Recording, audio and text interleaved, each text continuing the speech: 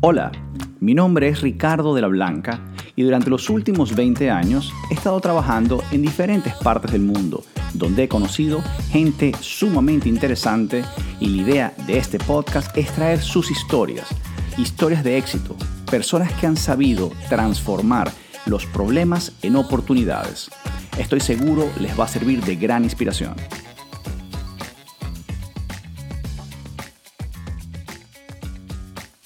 Muy buenos días, Antonio. Qué belleza que hayas aceptado esta llamada y compartir parte de tu vida. Quiero contarles un poco cómo conozco yo a Antonio Ecarry, que es el presidente de la Alianza por el Lápiz. Alianza, ¿cómo es el nombre exactamente, Antonio? Alianza del Lápiz. Alianza del Lápiz. Y además el presidente de la Fundación Arturo Uslar Pietri. Para los que no sepan, Arturo Uslar Pietri es las personas más inteligentes, más educadas, realmente más inteligentes. Y la verdad que Antonio es un muy buen representante de esa fundación, porque también es un tipo muy profundo, ¿no? Y la verdad que con Antonio, lo conozco hace años, nos conocimos por una persona que ambos admiramos mucho, que es el doctor Salas. Doctor Salas Romer también es una bellísima persona. Nos conocimos, me acuerdo, en un apartamento que yo tenía en el Jade, ¿te acuerdas? Yo les hacía café, les hacía pasta mientras estábamos hablando de la campaña de su hijo. Una muy bonita oportunidad. Y la verdad que en 3 segundos le agarré un cariño increíble a Antonio, porque creo que los dos compartimos una pasión muy grande por el tema de la educación. O sea, nosotros creemos profundamente, y además se ve en todas estas personas que he entrevistado, que la educación es un factor fundamental para el éxito. Y su propuesta política es una de las cosas que más me fascina, es que está muy basada en la educación como una solución. Pero hoy estamos aquí para conocer justamente más de Antonio, de esa persona que yo le escribo porque es mi amigo y le escribo a veces en las redes sociales como que tú estás tan loco cuando te metes en esos barrios, pero el tipo de verdad es tan buena gente y entiende tanto el valor que está aportando, que lo hace con cariño y con pasión, y eso es otro factor también de la gente que es exitosa, la pasión y cómo disfrutan lo que están haciendo. Pero Antonio, lo que queremos hoy es que nos cuentes un poco lo que no todo el mundo sabe de ti, desde que naciste, dónde naciste, en qué colegio fuiste, los primeros problemas, cuando tuviste que tomar una decisión. O sea, la idea es conocer a través de tu vida los momentos que tuviste que hacer decisiones, en qué te equivocaste, en qué no te equivocaste, y qué es lo que te llevó a hoy por hoy estar donde estás. Entonces, todo tuyo, Antonio, cuéntanos tu historia. Gracias, Ricky. De verdad que para mí es un placerazo además conversar contigo, porque además tenemos lo que llaman química mutua, que es algo que es como una magia, que une a los seres humanos en afecto, en cariño, en admiración, en respeto, y el tiempo, en vez de marcar distancias, lo que hace es unir más. Y cuando tenemos esos valores compartidos, pues es muy fácil que eso fluya. Y todas estas entrevistas con esta cantidad de gente que tienes alrededor, para mí más bien es un honor que me hayas metido en ese grupo de gente tan talentosa que estás entrevistando, pero esa es la magia. Y es la magia de esta relación positiva que le va a hacer mucha falta a nuestra región completa, al continente entero, después de estos difíciles momentos que estamos atravesando la humanidad y el tiempo. Mira, yo quiero arrancar contándote que yo soy un niño nerd, ¿no? Yo fui un niño nerd, yo nací en Valencia, rodeado además de un cariño inmenso. Fui un niño muy querido además. Tuve ese gran privilegio porque mi papá y mi mamá estaban muy jóvenes cuando yo nací, y fui el primer nieto, el primer bisnieto. Entonces, mi abuela además tenía 9 hermanas, unas señoras valencianas de esas bellas, elegantísimas todas, pero me recibieron con un cariño hermosísimo. Y además, da la casualidad que como comencé a vivir con mis abuelos maternos, con mis abuelos Angola, a veces hablando de ellos se me quiebra un poco la voz por el cariño que recibí de ellos, y la formación que tengo se la debo mucho a ellos, ¿no? A mis abuelos. Y me fui a vivir, yo nací en Valencia, pero nos fuimos a vivir a una finca que quedaba justo enfrente del monumento a Taguanes. Taguanes es la sabana, una sabana bellísima del estado Cojedes, que me hizo a mí enamorarme mucho de Venezuela, ¿no? Y resulta que la finca estaba frente a un monumento que era donde habían acampado el ejército patriota antes de ir a la batalla de Carabobo. Entonces, bueno, esa relación muy venezolana que tú conoces, que no habían diferencias sociales de absolutamente de nada, con el niño que era el hijo de los dueños de la finca, estábamos rodeados como una sola familia con la gente que trabajaba allí. Mi primer mejor amigo era un chamo que recuerdo con muchísimo cariño, que estaba ahí junto conmigo, pero nuestros juegos era simular que era yo el Catire Páez y que teníamos los soldados alrededor. Y bueno, y criado entre, sí, alpargatas, porque no era porque era pobre y no entrar en esa demagogia absurda, pero sí entre el sabor y el olor del mondongo de Tinaquillo, de que es un plato venezolano espectacular que reúne todo nuestro mestizaje bello y precioso venezolano. Bueno, tenía ese monumento allí. Entonces mis superhéroes, me levanté con mis superhéroes patriotas alrededor, ¿no?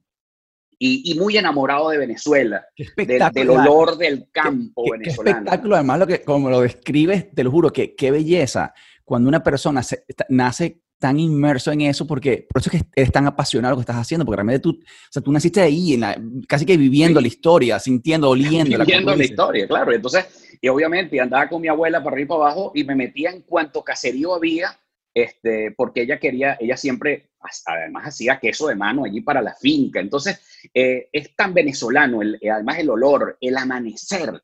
Mira, yo recuerdo los rayos del sol, cómo salían en aquella sabana de Taguanes tan espectacular. Tienes que escribir un libro, negro. Tú tienes que escribir un libro. No, porque además, te lo juro, estoy enamorado aquí del tema. Ya entendí cómo enamorar a tu esposa, porque de verdad que qué belleza. Claro. Esa parte... No, por físico no fue, ¿oíste? Pero de verdad que qué belleza. Además, esa sencilla. Y ahí te digo, me hablaba ya con Paula María Bertol, ¿no? Y yo decía, coño, nos estamos poniendo viejos, pana, porque cuando uno se pone ya a identificar y a alegrarse por esos pequeños detalles de la vida, es que uno está jodido o está como más sensible o está, tú sabes, pero... Sí. Pero que la cuarentena también nos hace más sensibles. Es verdad. Bueno, entonces, imagínate, yo ahí, esas eran las leyendas. Mi abuelo, además, fue militar, hijo de militares. Y bueno, y estuvo muy inmerso en procesos históricos interesantísimos. Mi familia estuvo muy metida, mi familia Angola metida en todo esto, que fue la caída del general Medina. Mi abuelo era piloto y se entrenó, iba a ir incluso a la Segunda Guerra Mundial, a Dios gracias. Wow. Fue entrenado en la base aérea en Texas, en Austin, Texas. Fue de los primeros pilotos venezolanos entrenados. Entonces, pero después que cayó el gobierno del general Medina, lo sacaron de la Fuerza Aérea, el golpe de Estado de los ADECO. Okay. Entonces, ese era mi abuelo, ¿no? Y yo desarrollé una amistad muy cercana con él, ¿no? Y luego, entonces hablábamos mucho de historia. Y mi papá, que también político, pues tenía también una cultura extraordinaria. Y yo estaba como rodeado de historia. Entonces, te voy a dar un dato. ¿Tú sabes cómo aprendí yo a leer, Ricardo? Aprendiéndome la lista de los presidentes de Venezuela. Un niño negro. Entonces me sabía... Pero además, mira, mientras que tú hablas, yo me ponía a pensar, claro, es que a todo el mundo, todos nuestros abuelitos, nuestros papás, siempre te cuentan historias de lo que sea. En el caso, no sé, mi papá en su pueblo, en España y cosas así. Pero claro, a ti te contaban la historia porque ellos eran parte de la historia de Venezuela. Era parte de la historia. O sea, por eso es que también lo estás viendo en primera. Yo te digo, mira, a veces tú pones ahí que si en general Angarita y esto y lo otro. Entonces yo soy medio ignorante en eso, ¿no?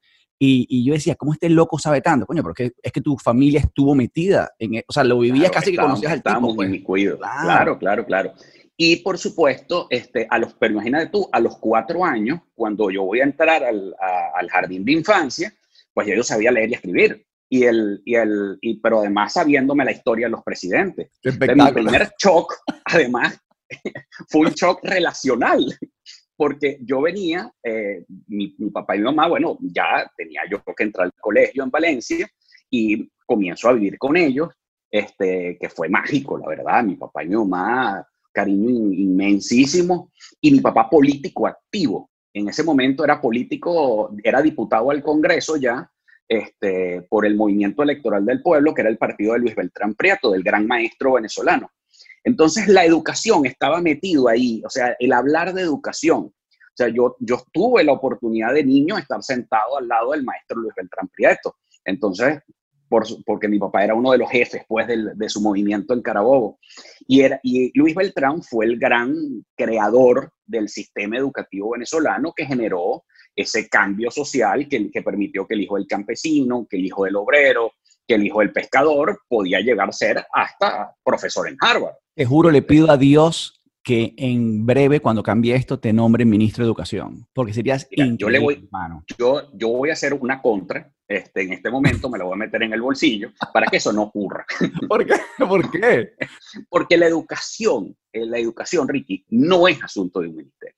La educación es asunto de toda una sociedad y de todo un país. Yo creo que ese ha sido el grave error venezolano, lo que nos carcomió durante tanto tiempo, es tener como que la gran resolución era hacer cosas estancas.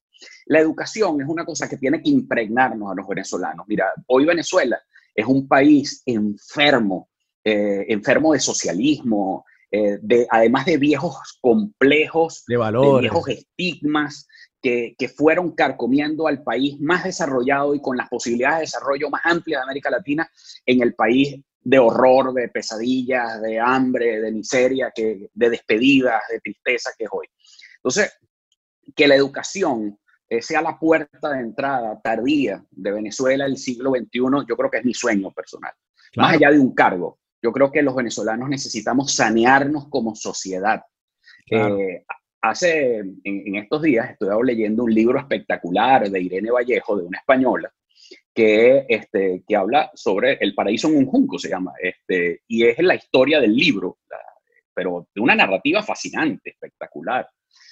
Y ella retrataba cómo la ciudad fundada por Alejandro Magno, Alejandría, era una ciudad llena de militares, de soldados, de pobreza, de suciedad.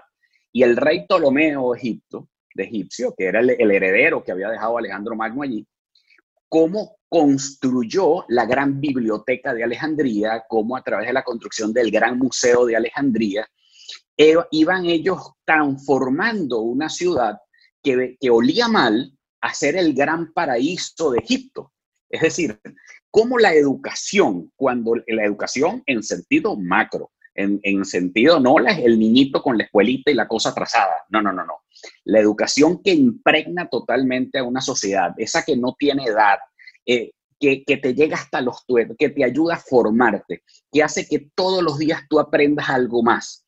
Yo creo que esa es la educación del siglo XXI. ¿Cuáles son esos valores que tiene ahí la educación y que son elementales hoy para toda la región y para todo el liderazgo? Hay una palabra que me hace pensar que Venezuela va a ser el primer país de la región muy pronto. Y se llama resiliencia. La resiliencia es la capacidad de superar los traumas más terribles. Cuando tú vas desarrollando ese músculo, tú te estás haciendo más fuerte como persona. Adquirir y educarte en resiliencia, que puede ser que tu negocio hoy se te venga abajo porque salió un software que te sustituye, o que llegó el COVID-19 y te mató el negocio porque tú tenías un restaurante, o lo que sea. Esa capacidad que tú tienes de reinventarte, de desaprender viejos dogmas para aprender nuevamente cosas nuevas, eso es educación.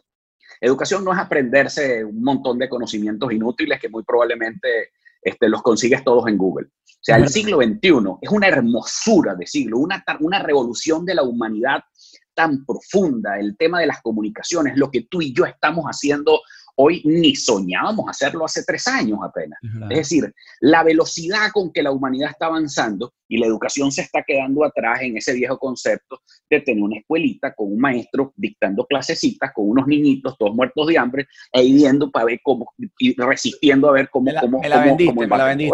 Más que un ministerio, tiene que ser presidente, entonces, para que de verdad la educación sea lo principal. O sea, de verdad, estoy contigo 100% que no se trata de que sea una de las tantas cosas que se hagan, sino que sea la estrategia, la base de todo, sea a través de la educación realmente llevar ese cambio. Pero vamos para atrás. Vamos otra vez entonces. Estás en ese pueblo hermoso, como tú dices, con gente que Venezuela, la verdad que era un paraíso. No solamente el 70 tiene per cápita casi que mayor que Suiza, sino que además, como calidad de personas, mis padres son europeos y llegaron allá, y mi papá y mi mamá son de los más amantes de Venezuela. Están tan agradecidos con ese país, con tantas cosas que le dieron, y además, como tú dices, porque no habían diferencias de ningún tipo, al contrario. Pero No, entonces no, no, en estabas absoluto. allí entonces, obviamente, me encanta eso. Mira, cosas porque parte de lo que quiero hacer mientras que vas hablando es como sacar cosas comunes. Todos los líderes tienen una oportunidad, o los que han llegado a cosas importantes, de que han desde temprano aprendido algo, o sea, como que arrancan bien temprano. En el caso tuyo, fíjate, ya sabías casi que leer y además en un tema ya con contenido. No era solamente ABC, sino los presidentes de la lista de presidentes. O sea, ya es una cosa que hacen todos los líderes. Ahora, síguenos contando. Cuéntame, por ejemplo, en el colegio, ¿tuviste algún rol particular que te fue definiendo? ¿Ya sabías lo que ibas a hacer antes de la universidad? Cuéntanos un poco esa etapa. Bueno, tú sabes que hay otra cosa que también me formaba durante ese tiempo que estaba ya en Tinaquillo, ¿no? En la sabana de Taguane. Y era que mi abuelo era propietario de una empresa de concesionarios de vehículos. Entonces, por supuesto, yo era el niño y la mascota del concesionario que estaba en Valencia, pero como Tinaquillo y Valencia estaban muy cerca, estaba apenas a media hora, 40 minutos, yo iba mucho allí y me volví fanático de los carros. Entonces, alguien que no conoce es que yo soy mecánico. Me encanta reparar los carros, soy fastidiosísimo cada vez que me meto en un taller mecánico, cada vez que voy a comprar un carro lo reviso simplemente por el sonido de un sonidito que tiene el carro, ya yo sé qué es lo que tiene. Y así como de un enamorado de la historia, soy un enamorado también de los carros y de la La mecánica. mecánica. Wow. Eso sí, no me pongas a cambiar un bombillo en mi casa porque lo estallo, Yo soy un pero con el desastre. carro es distinto. Qué risa. ¿Sabes qué te iba a decir? Mientras que hablabas también, Antonio, es tan lindo lo que dijiste inicialmente y te lo juro que yo en cierta forma, aunque no conozco exactamente los lugares que me nombras, te lo juro, me transporto a esas imágenes. Si tienes imágenes parecidas al lugar, mándamelas y edito el video y en este momento empiezo a mostrarlas para que la gente vea ese lugar tan hermoso que estás describiendo. Claro, claro, claro, te lo puedo mostrar. Mira, además esa era una sabana muy verde. Además en invierno era muy verde. Yo lo que recuerdo es el verde. Y recuerdo mucho los rayos del sol, tanto del amanecer, que era por un lado de la finca, porque la finca era como rectangular, y el frente daba hacia el este, hacia donde nacía. Entonces tú salías, yo recuerdo chiquito que salía al corredor de la casa y veía aquel sol espectacular levantándose. Y luego en la tarde, por la parte de atrás de la casa y detrás de un samán que sembró mi abuela, que era bellísimo, Qué cómo belleza. salían los rayos del sol en la tarde. O sea, era una cosa de verdad que me enamoró a mí de ¿Sabes qué? Voy Venezuela. voy a sumar Que se me van los... a raíz, Me a raíz, emociono. a raíz de esta entrevista, voy a sumar una parte donde quiero preguntarle a todas las personas de ahora en adelante cuál fue ese recuerdo de la infancia, así como lo tienes tú tan marcado. Yo lo tengo por lo menos en el caso de mi familia, mi mamá por el lado de Italia, mi papá por España, mis abuelitos italianos se quedaron en Italia y yo tenía que ir a ver los veranos. Y yo por lo menos, cuando tú describes eso, yo recuerdo la casa de mi nonno, porque también era como en un pueblo, y recuerdo las mañanas que eran súper frías. Y yo me paraba muy temprano y me iba en mi bicicleta hasta donde hacían el pan y ya mi nona estaba de regreso caminando. Y yo me acuerdo caminando a casa con el pan y lo que tú dices, esos sonidos, ese olor al campo. O sea, quiero revisar también en todas las siguientes entrevistas si existe algún factor también especial, porque yo por lo menos soy enamorado también de esas partes verdes, honestamente también muy de Italia, pero quisiera saber si, y estoy seguro que cuando tú eres niño estás como más vulnerable, te enamoras más rápido de ciertas cosas que te Sí. emocionan como eso, ¿sabes? Pero, ok, entonces, digamos, seguimos adelante entonces, Antonio, ¿en qué estudiaste entonces en Valencia? Estudié en Valencia. Mi familia es muy carabobeña, Ok, muy valenciana, de origen vasco, los Ecarri. Este, y mi familia Angola es de origen alemanes uno, y por eso mis hijos, los tres, son súper rubios. ¿verdad? Yo todavía dudo del vecino, ¿no? Pero los tres son súper rubios. Bueno, era lo que tenía yo por dentro, ¿no? Bueno, tienes también lo alemán, Y así como de, tú sabes, trabajar duro y objetivos y tal, lo sí, alemán también sí, ahí lo sí, tienes en sí. el DNE. Sí, lo tengo ahí. Esa disciplina, ese workaholismo permanente que me apasiona, que me tiene ahí, yo creo que es esa herencia también. Y bueno, llego al colegio. Déjame decirte que fui un desadaptado del colegio, porque era un niño nerd que Es sabía leer verdad. y escribir, y los demás estaban jugando con Superman y con Batman. Y yo, ¿qué es esto? Me costó un mundo. La relación perhumana siempre me costó mucho, a pesar de que he hablado toda mi vida hasta por los Ok. oídos, pero sí me costó. La hice en Valencia, hice el preescolar en el San Gerardo. Luego me fui a un colegio que ya no existe, que es el Colegio Luz de Luz, donde hice la primaria.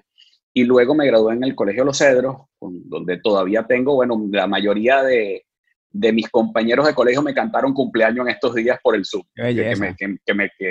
bueno, estaba fascinado.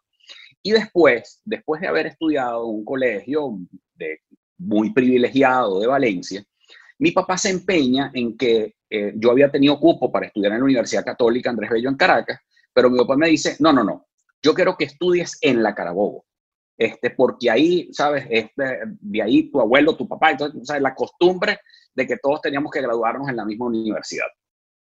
Y, y era la universidad donde él se había graduado, donde había sido líder estudiantil también, etcétera. Entonces, bueno, me meto en la universidad. Okay. Yo creo que esa fue la decisión más feliz de mi vida. Una de las decisiones más felices, porque de nuevo me reencontré con el venezolano, o sea, con el venezolano. Ahí no habían diferencias sociales tampoco. Era el venezolano que vivía en el barrio Bicentenario o en el barrio del Combate, que estaba con un esfuerzo enorme o ahorrándose el almuerzo, y se sentaba al lado mío a recibir clases y yo con un celular de esos grandes grindado a la cintura, ¿no? ¿Qué edad tenías? ¿Qué edad tienes ahora, perdón, Antonio? 46, que acabo de cumplir. 46, ok. Sí, cuando yo entré a la universidad tenía 18, yo tuve que esperar un año porque la facultad estaba cerrada, pero en ese año me pasó también algo genial, ¿no? Mientras esperaba. Comencé a hacer pasantías en el Parlamento Regional de Carabobo como secretario de la Comisión de Agricultura y Cría. Entonces me volví a relacionar con los campesinos del estado. Okay. Y los visitaba y conocía, y no había una semana donde yo no llegaba con un racimo de cambur, con una gallina viva. ¿Tenías 20 cuántos en ese momento? No, 17. Cuando fui por primera, tuve una responsabilidad pública. Era secretario de esa comisión. Una cosa simbólica, por supuesto. Pero imagínate tú, un cifrinito que salía del colegio del norte de Valencia, pues me iba a trabajar con los campesinos de Huigüe, de Bejuma, de Montalbán, y me fui impregnando de nuevo de esa cordialidad, donde a mí no me importa sentarme a comer donde sea, y no tener ese distanciamiento normal que podía haber entre clases sociales. Y eso es lo que yo siempre he adversado del chavismo, porque no los entiendo. O sea, ¿cómo vas a tener odio por una clase? Pero por Dios, si son tu misma gente. ¿Cómo sembrar esas diferencias? Y por eso adverso al socialismo, como se pinte o del color que se ponga, sí, o del nombre que se quiera poner. Esa es otra cosa que tú y yo compartimos muy bien, que no tenemos ningún problema en decir que somos de centro derecha y no con historias chinas. No, niño, absolutamente. Y te digo, quiero además decirlo públicamente, que tú fuiste el primero que me dijo, hay que decirlo sin pena, hay que decirlo de frente, hay que ser claros y no con medias tintas, porque es algo de lo que nos tenemos que sentir orgullosos. Pero oye, no te quiero interrumpir, quiero que sigamos entonces. Entonces llegaste y entraste ¿a qué universidad? Perdón, la Universidad de Carabobo, perdón. Claro, después de esa pasantía de un año en la Asamblea Legislativa y trabajar con la Federación Campesina, eran líderes extraordinarios. Conocí líderes de todos los partidos, pues fundamentalmente conocí líderes de Acción Democrática que eran compañeros de mi padre de partido, y tuve una relación espectacular con ellos, pero bellísima, porque eran dirigentes de verdad. Hay mucho, ¿sabes? Estigma contra los que eran dirigentes campesinos, que eran corruptos, que eran niños, para nada. Conocí sus casas, comí en sus casas, andaba en sus carros, y entonces, bueno, siempre estaba así en contacto con toda la gente. Y luego me meto en la Universidad de Carabobo, y la Universidad de Carabobo era un ejemplo de policlasismo, es decir, podían estar los hijos de los profesores, pero también podían estar los muchachos que venían del colegio público. Y ese encuentro también me marcó muchísimo en mi personalidad. Y Ricky, ahí fue la primera vez que me postulé por un proceso electoral, y como siempre inventando. Yo no me iba a ir por una cosa tradicional ni de casualidad. Entonces, inventé primero la Asociación de Preparadores. La Asociación de Preparadores era la Asociación de Niños NER, pero esta vez en la universidad. Éramos los NER, los mejores estudiantes, que éramos asistentes de cátedra, y como a cada rato paraban la universidad, la ultra izquierda, que les encantaba la flojera, les encantaban los eternos repitientes al frente de los centros de estudiantes y toda esa historia, yo la había vivido en ese momento.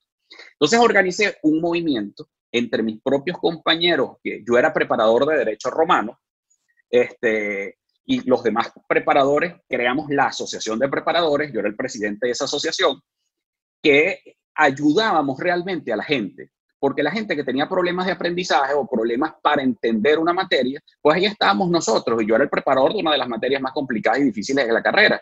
Y yo me sentaba con gente adulta que estudiaba Derecho, había mucha gente en el turno de la tarde, además mucho mayores, que podían ser mis padres o mis abuelos, y se ponían a estudiar conmigo y yo los guiaba. Y ahí se fue creando una aureola de liderazgo bien interesante, que cuando fuimos a las elecciones arrasamos. Qué bueno. Yo no me lo podía creer. Pero, ganamos, ¿cómo que ganamos? Pero fíjate, para también hacer énfasis en algo, ¿no? Coño, es increíble y qué triste que es cierto que tú dices, en colegios, en muchos sitios, no es el más inteligente, ni el más preparado, ni el más nerd, que el que más, el que generalmente, sino el más cool, que generalmente es un vago, o el más malandro, que es el más agresivo, el que controla. O sea, y hay debería ser completamente al revés, debería ser justamente la persona más educada y más preparada que al final del día irradiara ese ejemplo. Qué Mira, loco. Ayer encontré una frase escrita en una pared que dice esto: la sociedad que separa a sus intelectuales de sus guerreros hará que cobardes tomen las decisiones y tontos luchen las guerras. Espectáculo. Eso lo dijo Tucídides en el año 400 a.C. Lo colgué en las historias de mi Instagram. La sociedad que separa a sus intelectuales de sus guerreros hará que los cobardes tomen las decisiones y los tontos luchen en las guerras. Me encanta. Entonces, esa es la sociedad que nosotros tenemos que ver. Bueno, en ese momento yo me cubrí de valentía y dije, no, yo no puedo dejar que los vagos sigan manejando el centro de estudiantes de la universidad. Vamos a nosotros, sin el apoyo de ningún partido político. Cuando arrancamos, luego recibí el apoyo de Salas Romer y logramos arrasar las elecciones. Salas papá o Salas... Salas papá, sí. Salas papá. Salas papá. Y logramos ganar las elecciones. Pero ojo, Proyecto Venezuela nos apoyó luego. Y ojo, y Proyecto Venezuela nunca se metió en las cosas estudiantiles. Y esa era la verdad. No, pero qué bello que nos dio financiamiento, no. Nos apoyaban en que, bueno, el gobierno de Carabobo financiaba foros y ayudaba a montar talleres, seminarios de formación, que ya lo hacíamos una vez que habíamos ganado las elecciones. Pero eso se montó así.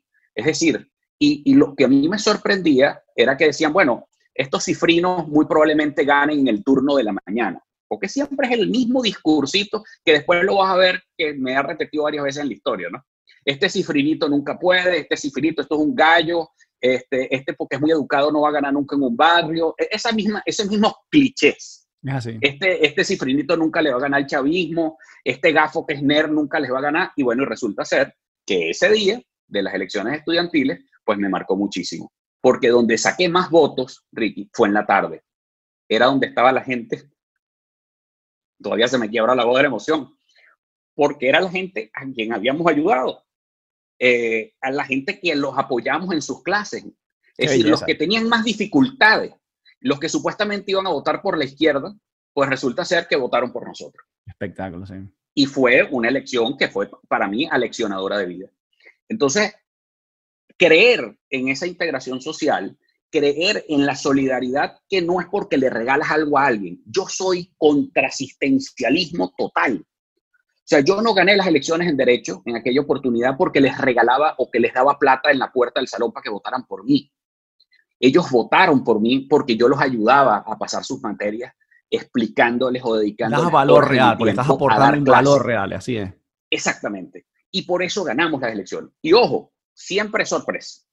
Nadie nunca apuesta a nosotros, nunca. Eso me ha pasado a mí siempre, porque siempre está la subestimación atrás. Y otra de las cosas que me marcaba era que yo quería dar, y ojo, y que me logré enfermar, casi me salió una úlcera, era porque yo quería ser dirigente estudiantil siendo el mejor estudiante de la universidad. Y por eso me graduó con honores en la universidad, me graduó magna cum laude. Te felicito, hermano. Y eso fue dando una lección, porque, por supuesto, los enemigos me decían eran que los profesores me regalaban a mí las notas porque era hijo o sobrino del alcalde y hijo del gobernador y lo que sea. Y entonces, que a mí me regalaban las cosas, que era el ataque. Pero a mí me marcó mucho la Universidad de Carabobo porque, ¿sabes? Conocí a la gente de Aragua, conocí al núcleo que estaba en Barquisimeto, a la gente de San Felipe. Me adentré a conocer la universidad. Y tuve unos profesores geniales, espectaculares. espectaculares que me marcaron a mí para siempre. Y luego Pues mi carrera y mi o sea, en ese momento entras, cuando terminas la universidad, ¿entras ya a formar parte del Proyecto Venezuela con los No, paros o no? no, yo apoyé, es que lo que pasa es que Proyecto Venezuela nunca fue un partido, ¿sabes? Proyecto Venezuela fue una gran plataforma para que muchos liderazgos independientes pudieran participar y pudieran activarse, y eso se lo agradezco yo mucho a Salas Roma. Lo que sí es que algo bien importante, gracias a un muy buen amigo mío, yo pude formarme en la democracia cristiana. Es decir, yo participé en jornadas de formación permanente y logré, lamentablemente, COPEI se acabó, COPEI no, viví ese proceso de crisis entre Osvaldo Álvarez Paz y Rafael Caldera, que se iban, o sea, si yo hubiese militado en un partido activamente, hubiese sido en COPEI. Contrario a mi papá, que es ADECO, ¿no? Eso nadie lo entendía. Pero eso también tenía que ver, ahí hay un poco historia, porque resulta ser que cuando mi papá sale de la gobernación del estado, Tu papá fue gobernador. Fue gobernador encargado justo antes que Salas. Okay. Imagínate, rival de Salas, además. Y rivales siempre han sido rivales. Wow. Rivales políticos increíbles. Pero lo que ocurre es que cuando cae el gobierno de Carlos Andrés Pérez, que mi papá estaba allí en ese gobierno, pues las fuerzas internas de Acción Democrática comenzaron a perseguir a los que disentían pues de los Cheli y de todo ese grupo, y en ese estaba mi padre, y cuando yo entré a una universidad, pues los que estaban allí adecos, pues me querían perseguir a mí porque era hijo de quien era. Pero resulta y da la coincidencia que cuando yo entro a la universidad, mi tío Argenis Ecarri es electo alcalde de Valencia por COPEI. Y entonces por eso, bueno, toda la gente de la democracia cristiana se acerca conmigo porque era eso. Pero COPEI ya se estaba acabando, o sea que no había una militancia oficial copeyana. Otra cosa que fíjate que noto de ti que me encanta es que, fíjate, padre adeco, casi que un protector o un padrino o un mentor como el doctor Salas de Proyecto Venezuela, tú tienes tu propia organización, o sea que eres una persona que también lo ves desde chiquito, te mezclas con unos, con otros, y así tiene que ser. Claro. O sea, sí, porque lo vi siempre. Un servidor público no puede ser de un equipo nada más y que los demás se frieguen, no, al contrario, estás trabajando para una cosa es que tienes un equipo de trabajo, otra cosa es que no entiendas y estés más bien cercano y tratar hasta de escuchar, entender y apoyar. Y eso me ha dado de todos lados. Claro, y eso me ha dado también la irreverencia, porque he sido muy irreverente.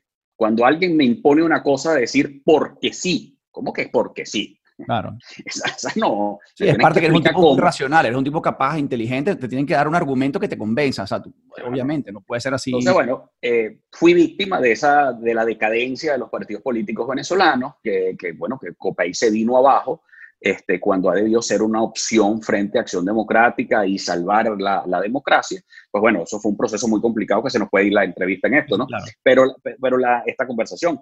Pero, cuando yo salgo de la universidad, que me graduó con honores, yo quería estudiar en Harvard y me quería ir a Harvard. Incluso me voy a Boston, comienzo a estudiar inglés ahí en Boston, pero listo porque yo quería hacer un MPP-ID, que es el Master in Public Policy and International Development. Ese era el que yo quería hacer. Yo estaba Kennedy, planificado ¿no? en la Kennedy, por supuesto. Claro. ¿No? Pero resulta que viene la tragedia de Vargas y me niegan la visa americana. Y entonces no me pude ir a estudiar. Eso para mí fue una frustración horrible. Porque fíjate lo que son las cosas y lo que era Venezuela en ese momento, en el año 99. No te estoy hablando de la Venezuela Saudita de los 70, del año 99. Como yo me había graduado con honores y había sido preparador universitario, la Universidad de Carabobo me becaba a mí al posgrado. Es decir, que yo no tenía problemas hasta de irme a estudiar porque tenía una beca de la universidad. Claro. Y entonces, bueno, pero resulta ser que no pude. Y terminé haciendo Derecho Financiero en la Universidad Católica Andrés Bello en Caracas. Y desde ahí, desde el año 99, me mudé a Caracas porque desde muy niño, eso es otro secreto también que amé a Caracas. Yo amaba Caracas con una pasión, pero que no sabes. Yo disfrutaba cada vez que iba a Caracas, que visitaba a mis tíos en Caracas o que iba a la casa de mi bisabuela, que era una casa bellísima, de esas del Paraíso, espectaculares, que todavía está en pie, que fue premio de arquitectura, bueno, una casa de esas bellísimas, tenía una redoma espectacular donde yo paseaba con el velocito y todas esas cosas. Bueno, a mí me encantaba Caracas, la arquitectura de Caracas, el Ávila, yo soy un enamorado del Ávila, yo no puedo estar sin ver el Ávila. Y entonces, bueno, cuando pude, pues me fui a Caracas, ya que no podía irme a Boston, pues bueno, me quedé en Caracas y estudio en la Universidad Católica Andrés Bello. Y para yo callarle la boca a los idiotas que seguían hablando de que a mí me habían regalado la mención honorífica en la Carabobo, entonces me graduó summa cum laude en la Universidad Católica Andrés Bello en el posgrado. Y para los que no sepan, la Católica, porque hay gente de otros países está viendo esto, la Católica es de las mejores universidades en toda Venezuela. O sea, no es una universidad donde entra un tonto y segundo, de verdad tienes que currar para estar allí. O sea, que te felicito, imagínate. Y era derecho financiero, que bueno, que me permitió pues, además vivir, pues mi empresa hoy de trading, bueno, viene de mis estudios, por supuesto, en derecho financiero. Y bueno, me quedé en Caracas, fui el consultor jurídico más joven del Colegio de Ingenieros de Venezuela. Gracias a Carlos Castillo, que es valenciano, que era tesorero del colegio. Mira, aquí tienes una plaza de consultor jurídico. Y bueno, yo llegué con mi carpetica y resulta ser que era el Colegio de Ingenieros donde habían instituciones en Venezuela todavía. Claro. Y eso, por supuesto, me permitió tener muy buenas relaciones en Caracas. Fui director de la Defensoría del Pueblo cuando nombran al doctor Germán Mundarain defensor, que en ese momento contaba con el voto de Proyecto Venezuela, con el voto de Acción Democrática y con el voto del MAS. Y prácticamente entré allí por currículum, ¿no? Y postulado por el propio doctor Mundarain, que había sido abogado asesor mío en el Colegio de Ingenieros. Bueno, después esa relación, por supuesto, se rompió cuando lo del 11 de abril, y yo fui uno de los directores que protestó horriblemente lo que había pasado el 11 de abril en Venezuela. Y desde ahí, por supuesto, yo nunca he sido chavista, ni voté por Chávez, porque evidentemente hice campaña por Salas Romer, como tú no te puedes imaginar. Claro. Pues siempre sentí una gran admiración por Enrique Salas Romer, como político, como gerente público. Muchos defectos como tienen otros, pero siempre he sentido mucha admiración y respeto. Y a Dios gracias, voté por Salas Romer con mucho. Aprovecho la cuña para hablar también del doctor Salas, porque es una bellísima persona y tengo el honor de que él además me puso un sobrenombre, me llamaba Apalusa. Y me decía, sí, lo recuerdo. Es un caballo loco, bravío, con un montón de energía que siempre he querido tener y no he tenido. Entonces tú eres mi Apalusa, pues hay que agarrarte, porque tú eres medio loco, hay que mantenerte así como... Y me gustaba mucho que yo llegué, o sea, todo el mundo, y tú sabes que el doctor Salas es un señor así como si fuera Margaret Thatcher, pero el venezolano, o sea, es duro, o sea, es un tipo... muy duro. Y, pero un gran consejero. Y es un tipo adorable, me acuerdo comiendo arepa en su casa, o sea, la locura, pues, pero... Y además la relación del papá con el hijo, o sea, yo sueño tener la relación que ellos dos tienen, yo con mi hijo y con mi hija, o sea, es una belleza. Pero bueno, back to al punto, yo me acuerdo que yo me siento muy feliz y orgulloso de que llegué a tener la relación con el doctor Salas, de que a pesar de que era súper bravo, yo le decía, doctor, usted me contrató a mí para que yo le dé lo que yo pienso. O sea, escúcheme a mí, y después usted hace lo que usted quiera. Al final, como todo líder, o sea, uno tiene que dar el mejor consejo como equipo y el líder después manda. Entonces yo me acuerdo cuando él me decía, no me hagas enfurecer. Yo sabía que hasta ahí habíamos llegado, pero de verdad que le mando un beso al doctor. Es más, después de esta llamada, después de esta conversación, voy a escribirle al doctor Salas porque creo que si alguien tiene también historias hermosas de contar, es de verdad él con tantas... No. Y tiene todavía muchas cosas que dar al país. 100%. Mira, tú sabes que otra de las cosas que, hablando de esa relación padre-hijo, una de las cosas que yo siento más respeto y admiración es la relación que siempre he tenido por mi papá. A pesar de que no hemos militado en el mismo partido, que tenemos discusiones históricas increíbles, porque imagínate, yo presidente de la Fundación Uslar Pietri y quien rescata el legado de Uslar y resulta ser que es el antiadeco más fuerte de la historia, o sea, con discusiones fortísimas.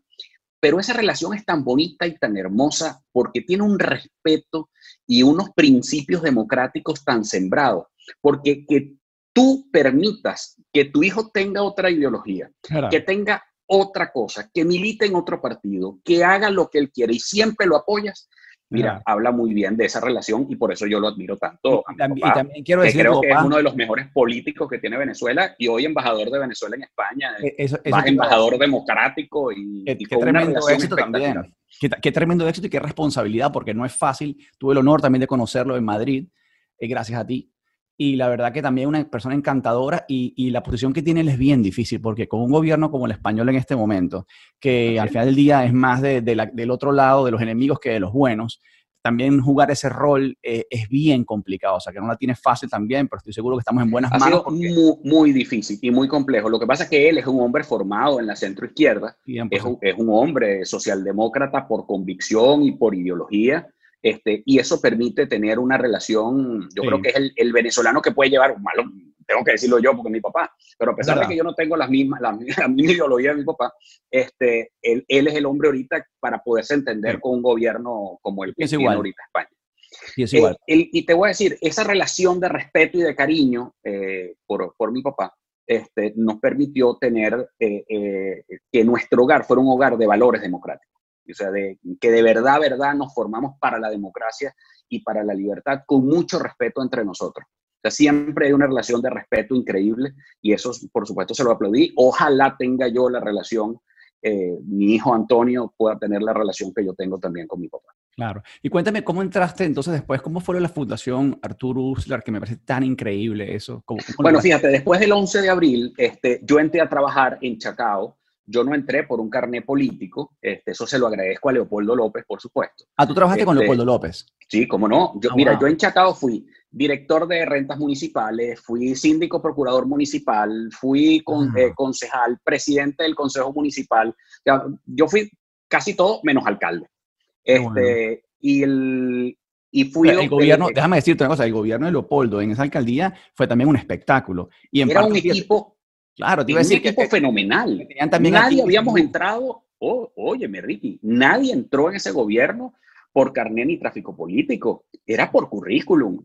Entonces Qué yo venía belleza. graduado en Derecho Financiero y ¿dónde estaba trabajando? En la Administración Y de hecho, Tributaria de no eras de su Chacao. partido, y no eras de su partido en esa, o sea, No, que no, no, no, no, también, no. esto también habla muy bien de Incluso él, pues. él me postula como candidato a concejal después de ser director de rentas municipales y síndico procurador. Él me postula como candidato a concejal y lo hago independiente porque yo no era miembro de Primera Justicia, Claro. este, ni militaba allí, pero él me postuló y fue como la cuota del gobierno de Leopoldo en la Claro. Cámara de Chacao. ¿Y cómo, Este, entonces, y lo de Uslar, cómo entonces llegaste allí? Bueno, cuando Uslar cumple 100 años, cuando llega el natalicio de Uslar, bueno, yo desde niño, pues bueno, mi Obvio. programa favorito era Cuéntame a Venezuela y los valores humanos, el niño nerd del que te hablé. Claro. Este, yo sentía una devoción muy grande por Uslar Pietri, por su pensamiento, por su obra. Y viene el centenario de Uslar y yo era presidente de la Comisión de Cultura del Consejo Municipal de Chacao, era Educación, Cultura que llevaba yo en Chacao.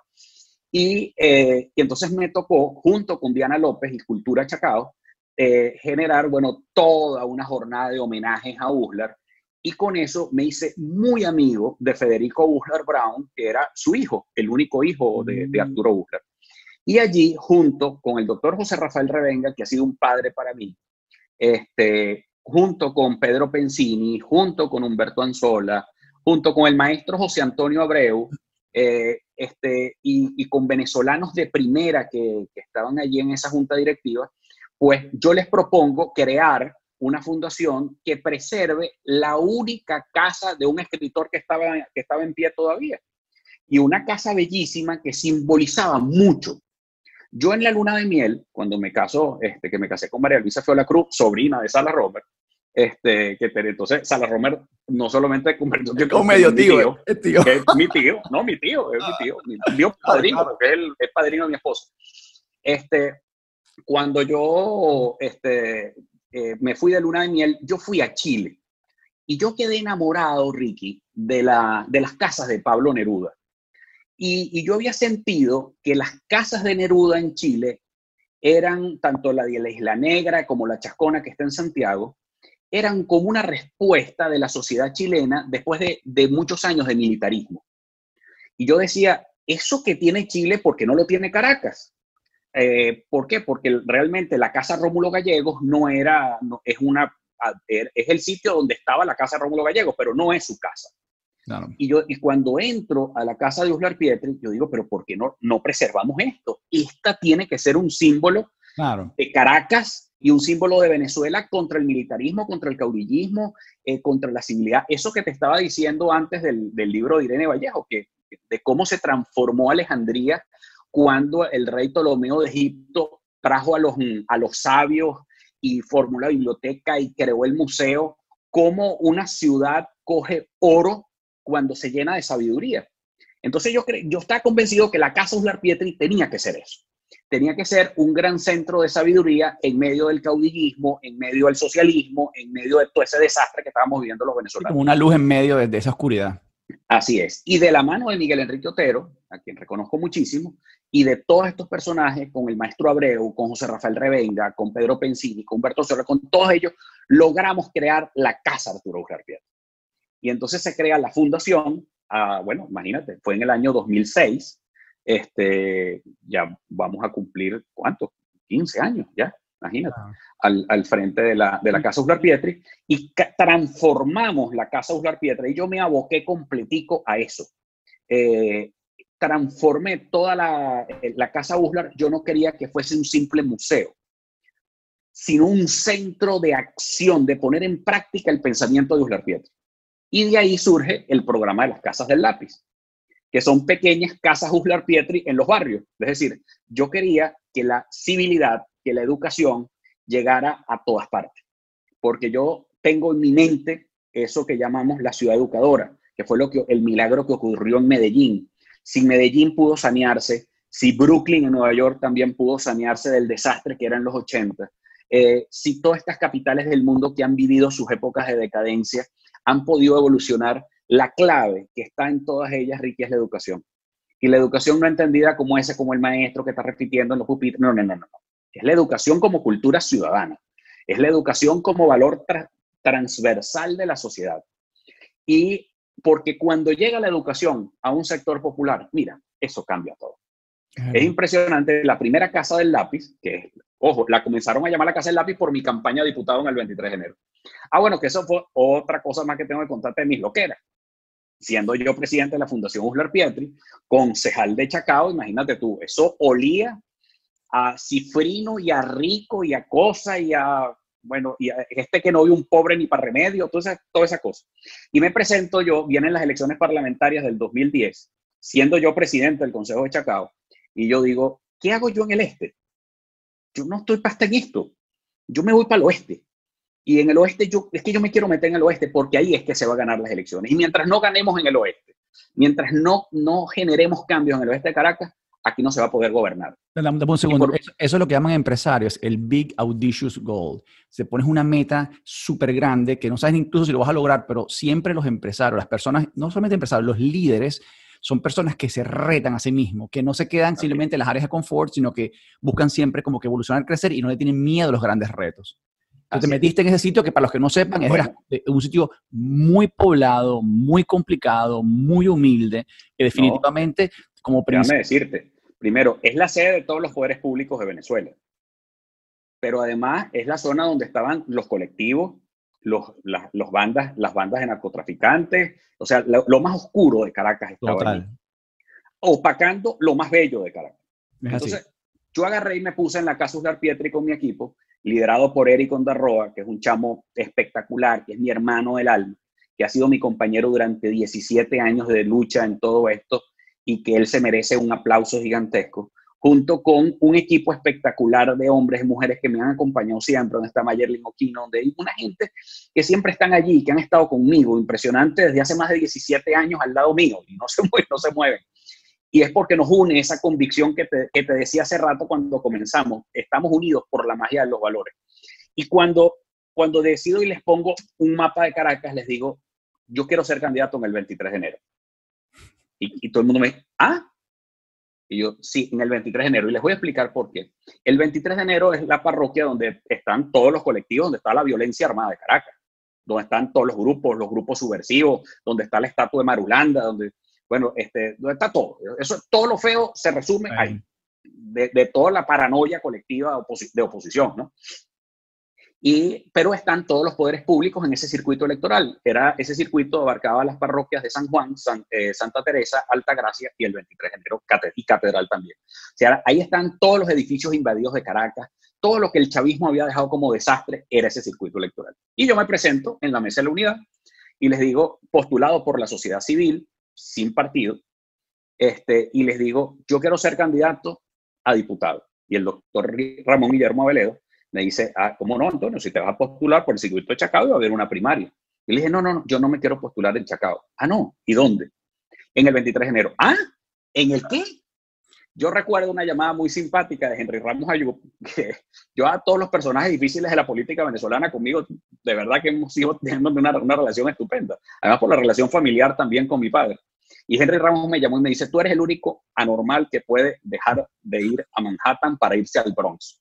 Entonces, ¿cómo vas a dejar de ser presidente del Consejo Municipal de Chacao para irte a pasar? Pero te pueden matar. ¿Tú no? ¿Qué no está matando nada? A veces me mata, bueno, el que se mete a bombero no puede tenerle miedo al fuego. Si te vas a meter a político en un país latinoamericano y le tienes miedo a los sectores populares o a las bandas, puedes preguntarle al presidente Pastrana si le tenía miedo a la FARC. ¿Me entiendes? Eso es un tema que va en la vocación, no es un tema de valentía o de macho, no. Un tema que está dentro de tu vocación y que sabes que son parte de los riesgos que tú tienes que asumir. Entonces, bueno, cuando eso ocurre, Ricky, nada, no fui candidato por unanimidad, ni fui por candidato por consenso, sino fui candidato por forfait, porque nadie quería ese circuito electoral. Claro. Y ahí comienza, Ricky, una campaña que se nos ocurre a nosotros, al doctor Revenga y a Eric, que era la campaña del lápiz. Y ahí participa un primo a quien yo quiero muchísimo, que es Oscar Pietri. Amigo que común. Me dice... Amigo común. Sí, Oscar Alfredo me dice, mira, primo, vamos a hacer algo, porque vamos a crearnos un símbolo. Yo no quiero un color, yo quiero un símbolo. ¿Qué símbolo logramos? ¿Qué símbolo es? O sea, ¿qué símbolo buscamos? Y le digo, bueno, nuestro discurso va a ser la educación. Entonces, ¿qué mejor símbolo que un lápiz? Y él lo dibuja. Y ahí se dibujan las calcomanías del lápiz. Entonces, bueno, nadie se imaginaba. Entonces, imagínate tú, comenzó la campaña electoral, yo no tenía ni siquiera para los afiches, porque nadie creía en nosotros, porque supuestamente íbamos a llegar detrás de la ambulancia y todo lo demás, porque ese cifrino en un barrio, que eso no pega. Claro. Total del asunto, que nunca se imaginaron que yo estaba entrenado en la Sabana de Taguane, que estaba entrenado por la Federación Campesina de Carabobo, que me había pasado a la universidad y los había derrotado a la izquierda en la Universidad de Carabobo. Nadie se había imaginado ese expediente. Y me aparezco con mi cara en enero a ser candidato en el 23 de enero. Tú no te puedes imaginar lo que fue esa elección de mágica. Y cómo me quedé yo enamorado para siempre de los barrios de Caracas. Porque en el 23 de enero, yo ayer publiqué un post en mi Instagram de una foto que tenía ahí en el 23, y cómo añoro yo mi 23 de enero. Mira, ahí hay una gente bellísima. Mándame la foto y la pongo en este video, ahora la añado en este momento. Ahorita te la voy a poner. Mira, en el 23, sí, que hay grupos armados, que hay violencia, que no sé cosas, sí, pero detrás de esa concha negra se esconde una burbuja de cultura espectacular, con una gente súper solidaria, con unos valores familiares espectaculares, con una cultura musical riquísima. Es la cuna de la salsa de Caracas, además. Y otra cosa que a mí me encantó desde niño y que me salvó la adolescencia, porque yo fui muy feo, horroroso, bueno, continúo siéndolo, es que aprendí a bailar en un viaje que hice con mi papá para República Dominicana. Entonces, aprendí a bailar, vi que había un letradito que decía, se dan clases, y yo Qué buena historia. Entonces me metí como buen nerd y aprendí a bailar. Y entonces, bueno, a mí me encanta bailar. Y en aquella campaña, cuando me van a poner salsa dura en el 23, todo el mundo se aterró, pues si Stener no baila salsa ni de por demonio. Cuando agarro y comienzo yo a bailar, pues bueno, todo el mundo me hacía círculo, porque me encanta la salsa. Entonces, y además, ¿tú sabes qué sueño yo, Ricky? Con una cosa que organicemos tú y yo, que es un concierto de salsa con los mejores grupos de salsa del continente, y que nos llevemos para el 23 de enero cuando comience la nueva Venezuela. Esa Venezuela educada tiene que tener un símbolo de inicio. No es un concierto en la frontera, es el concierto en el 23 de enero. En el corazón. De salsa en el 23. I agree. Otra pregunta, tengo que entrar las preguntas ahora, Antonio. Dime una cosa. Es que, bueno, en realidad me has contado alguna de las preguntas, me has respondido ya. ¿Tú recuerdas la primera vez que ganaste algo de dinero? Sí. Lo hice vendiendo carro. ¿A qué edad? Oye, tendría como 14, 15 años. Todos los empresarios, todos los líderes empiezan temprano. Sí, Otra pregunta, ¿cuál fue tu primer emprendimiento, si es que hubo alguno? Porque Mira, en realidad tú eres la parte más social. Acuérdate que estas preguntas, como son artistas, empresarios, políticos, no siempre es lo mismo. Generalmente el político, el emprendimiento es más bien la parte de la bueno, tú organización sabes que que él yo ha siempre he hecho. sido un preocupado, Ricky, y fue por un consejo que a mí me dio Rafael Caldera una vez. Y tuve ese privilegio de recibir un consejo del doctor Caldera que me dijo, si quieres recibir un consejo es que un político que vive de la política jamás va a ser un político. Entonces, yo siempre desde muy joven quería ser de los mejores promedios y que nunca la política me mantuviera y nunca la política me ha mantenido. O sea, es decir, yo siempre he tenido mis negocios, mi empresa. Hoy día tengo una empresa que a Dios gracias, bueno, o sea, sobrevivió el COVID. Qué importante es eso. Y eso es muy importante porque la independencia económica te da independencia de criterio. Y por eso también uno defiende los valores de la libertad económica y de todo esto, porque es que uno no es ningún vago, sino que somos también capaces. O sea, en la política no puede terminar el que le va mal en la empresa privada. En la política tiene que estar el que está por vocación, no porque le fue mal en el otro lado. Es así, 100%. ¿Cuál fue, si podemos nombrar uno, tu mayor fracaso, Antonio? Porque todos tenemos fracasos. Uy, sí, yo te puedo hablar de un fracaso político. A Dios gracias, a mí me ha ido muy bien en la parte empresarial. Nunca le he dedicado demasiado tiempo. Si hubiese sido, me dice, bueno, si le dedicas más tiempo, pudiéramos estar mucho más cómodos. Pero desde el punto de vista político, fue un error que cometí. Y el error, luego de que me robaron las elecciones para alcalde de Caracas, que me las robó la propia oposición, factores de oposición impidieron, por una imposición de Enrique Capriles, de poner a Trochi Mocha como candidato a alcalde de Caracas a Ismael García. Yo me había ganado el cariño de los barrios de Caracas y los barrios de Caracas votaron por mí en la primaria y me robaron esa elección. Y impusieron a Ismael García para nada, para que perdiera. Pero luego yo cometí un error y el error fue haberme inscrito en COPEI, en un partido que necesitaba una transformación muy a fondo. Y no me supe entender con la dirigencia que la estaba enviando y entonces ahí hubo una rebelión que terminó muy mal. Y no me gustó. O sea, si te digo, si yo hubiese podido retroceder el tiempo, no lo hago. Adoro, ojo, tengo un cariño inmenso por la militancia copellana.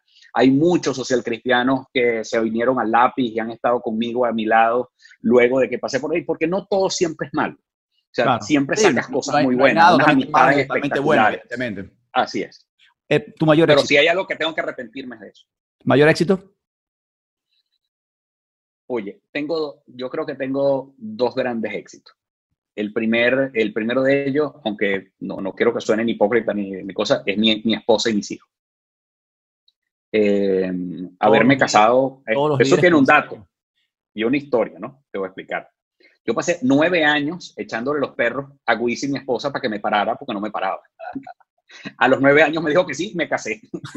De una vez, vámonos, cerramos. No se fuera a arrepentir. Y tenemos 3 hijos espectaculares y ha sido mi gran compañera, es mi gran socia, es mi gran asesora, es la que me hace los focus group, es la que está pendiente de las cosas de la compañía, de la empresa.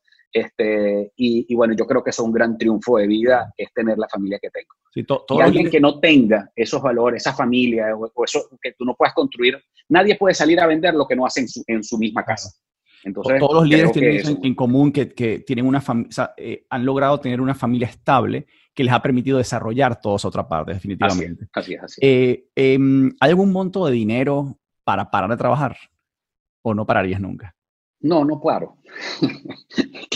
Es que mi mente está permanente. Tú no sabes lo que me cuesta a mí la cuarentena. Es un horror. Todos coinciden en lo mismo. Mejor consejo que te han dado. Tienes que dar, ¿recuerdas uno que tú dices, este es el mejor que me han dado?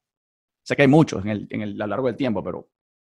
Mira, yo creo que uno de los mejores consejos es cuando me dijeron que un político que vive de la política no es un político.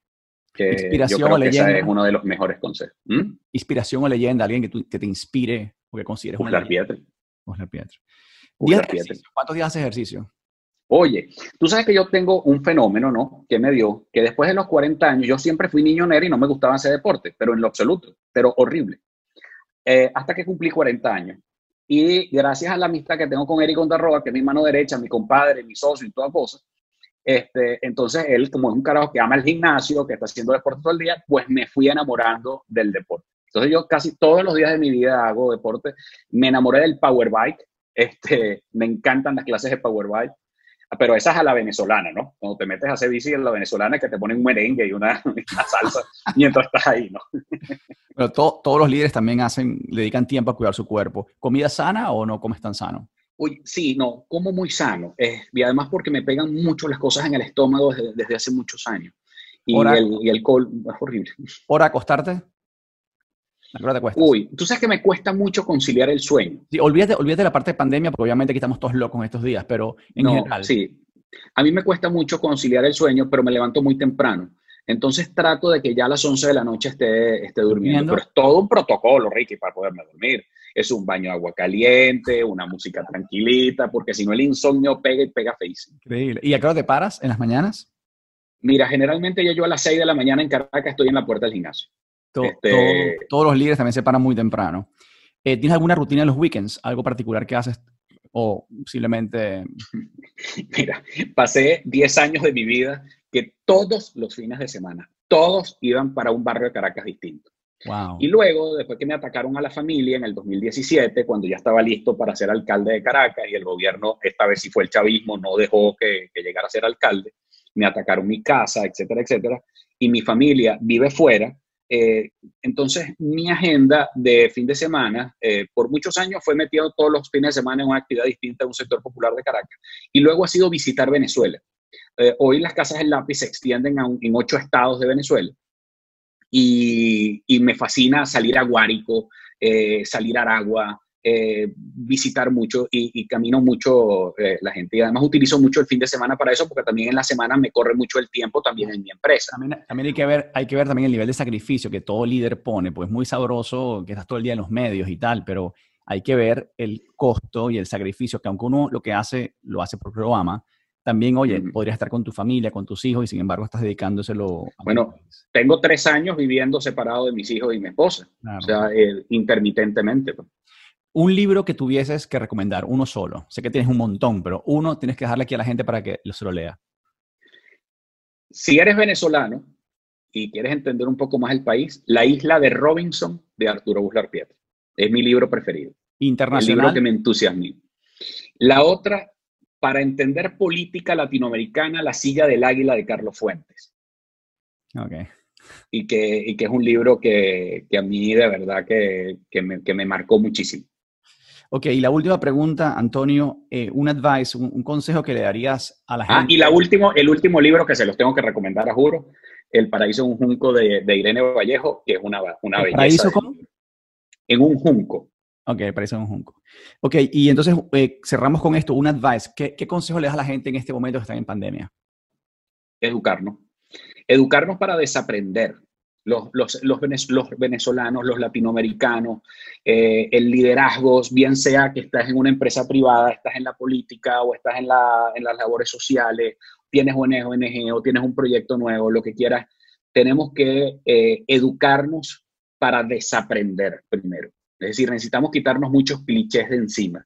La educación es para toda la vida, estar aprendiendo constantemente. Yo creo que la máxima es eso, es estar aprendiendo sobre las nuevas formas, las nuevas ideas, las nuevas narrativas, las nuevas formas. Yo creo que eso es fundamental. Eso es un consejo que siempre me ha dado Alba Revenga, a quien quiero muchísimo también. Y ese quizás es la columna vertebral de todo líder. Parece mentira, pero todo líder está constantemente aprendiendo y constantemente buscando la manera de mejorar. Antonio, te adoro, 1000 gracias. Le ruego a Dios, te lo juro, que seas parte del cambio en Venezuela, porque no hay nadie mejor que tú para ayudar, traer valor o sea, de verdad que estás pintado para eso. Te quiero mucho, amigo. Te mando un abrazo. Gracias, Ricky. Tú sabes que lo que yo más quiero en la vida es eso, es no es tener un cargo, pero sí formar parte de esos ejércitos de venezolanos que refundaron a Venezuela, que la transformaron y que ayudaron a transformar en América Latina, en el continente más pujante del mundo. Te juro que no me queda ninguna duda. Es mi sueño. It's gonna happen, va a pasar. Te mando un abrazo, Antonio. Gracias, de verdad, 1.000.000. Gracias, Ricky. Gracias a ti por la oportunidad.